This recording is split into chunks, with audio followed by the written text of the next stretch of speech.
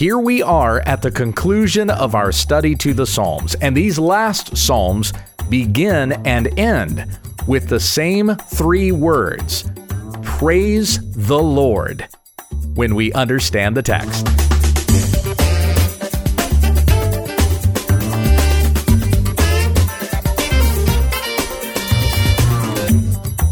This is When We Understand the Text, a daily Bible teaching podcast, that we may be steadfast, immovable, always abounding in the work of the Lord. Tell your friends about our ministry at www.utt.com. Here once again is Pastor Gabe. Thank you, Becky. Well, here we are. This is the last lesson in the Psalms, which we've been doing for the last year and a half. Every Thursday going through an Old Testament book, and we've been in the Psalms for a long time, of course, because there's 150 Psalms. We've got 4 left, so we're going to begin here with Psalm 147, and I'm going to read through the whole thing. Praise the Lord, for it is good to sing praises to our God, for it is pleasant, and a song of praise is fitting. The Lord builds up Jerusalem. He gathers the outcasts of Israel. He heals the brokenhearted and binds up their wounds. He determines the number of the stars.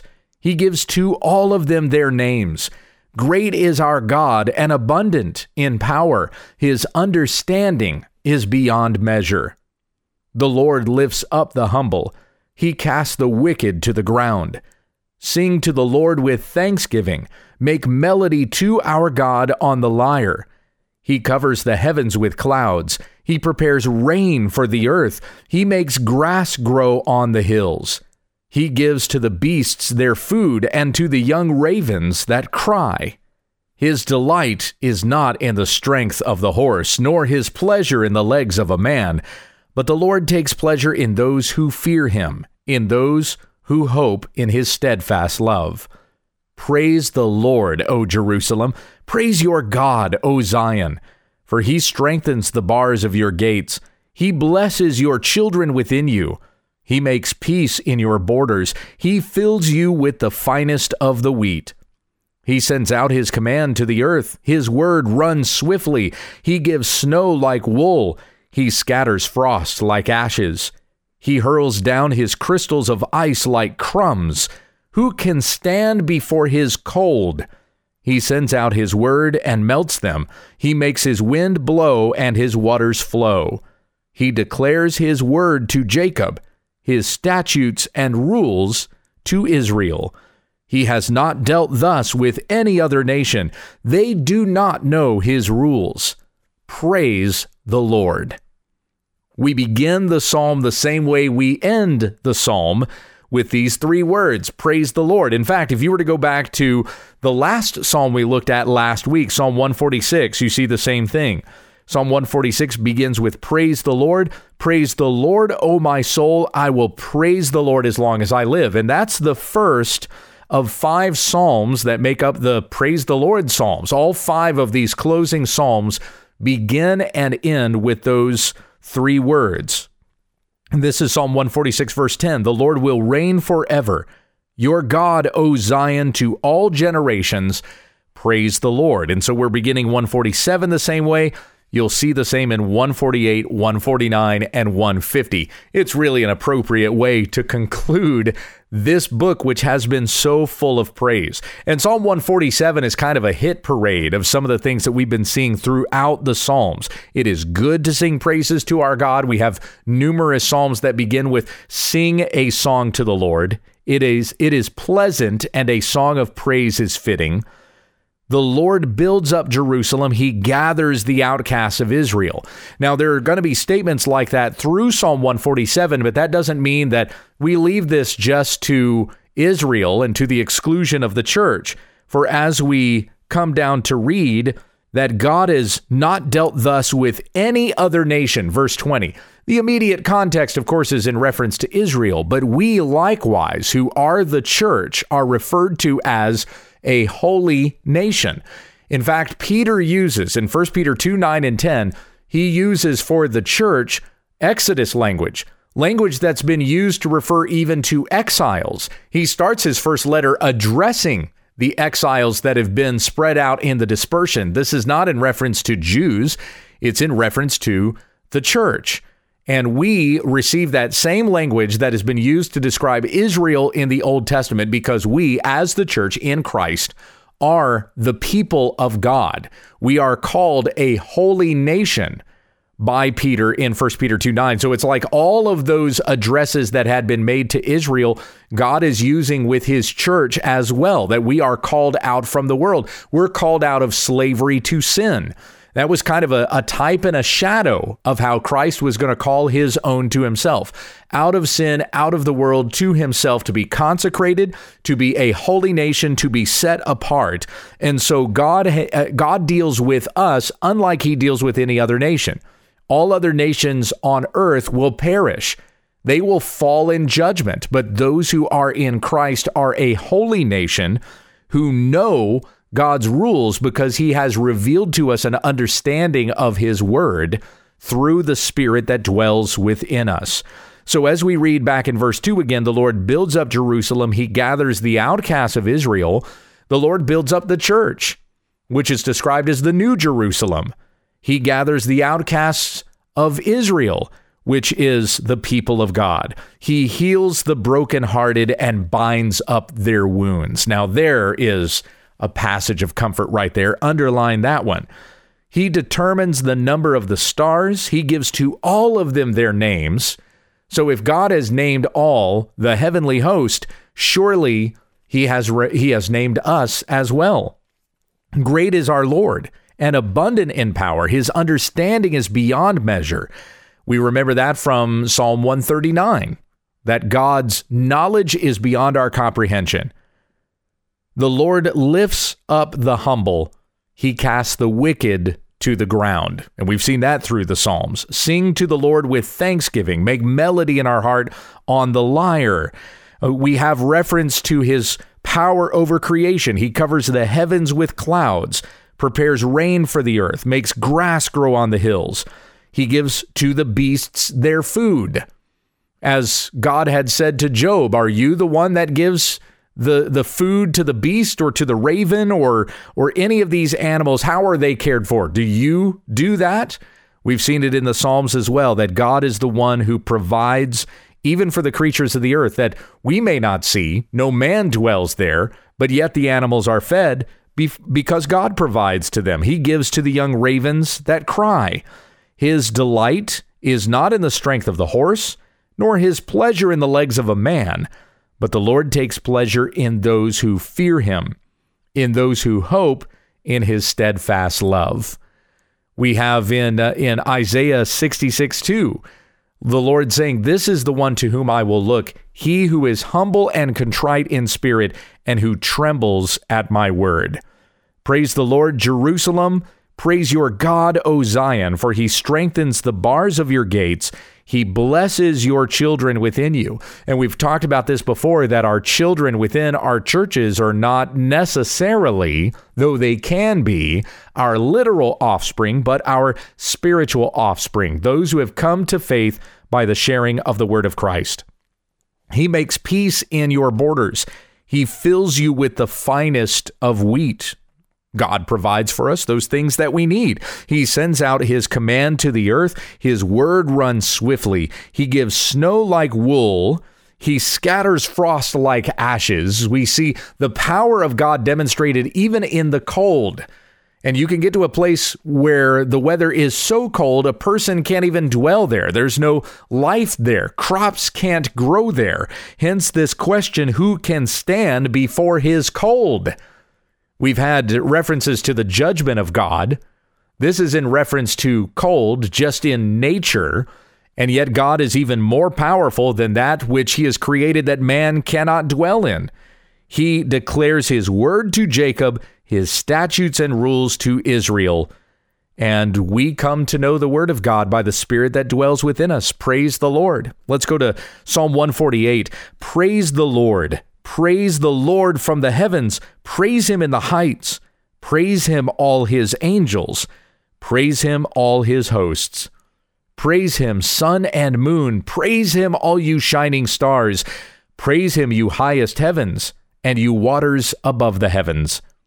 Let them praise the name of the Lord, for he commanded and they were created, and he established them forever and ever. He gave a decree, and it shall not pass away. Praise the Lord from the earth, you great sea creatures and all deeps. Fire and hail, snow and mist, stormy wind fulfilling his word. Mountains and all hills, fruit trees and all cedars, beasts and all livestock, creeping things and flying birds.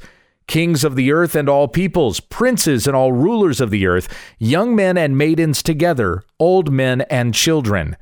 Let them praise the name of the Lord, for his name alone is exalted. His majesty is above earth and heaven. He has raised up a horn for his people, praise for all his saints, for the people of Israel who are near to him. Praise the Lord. We begin this psalm with a praise from the heavenly host. Praise him in the heights. Praise him all his angels. Praise him all his host. Sun and moon, shining stars, highest heavens, and you waters above the heavens. So there's a couple of ways that we can understand this. Either this is a reference to the angels in heaven and using created things to describe them, because sometimes the angels are referred to as the host of heaven, and even the sun, moon, and stars are referred to as the host of heaven.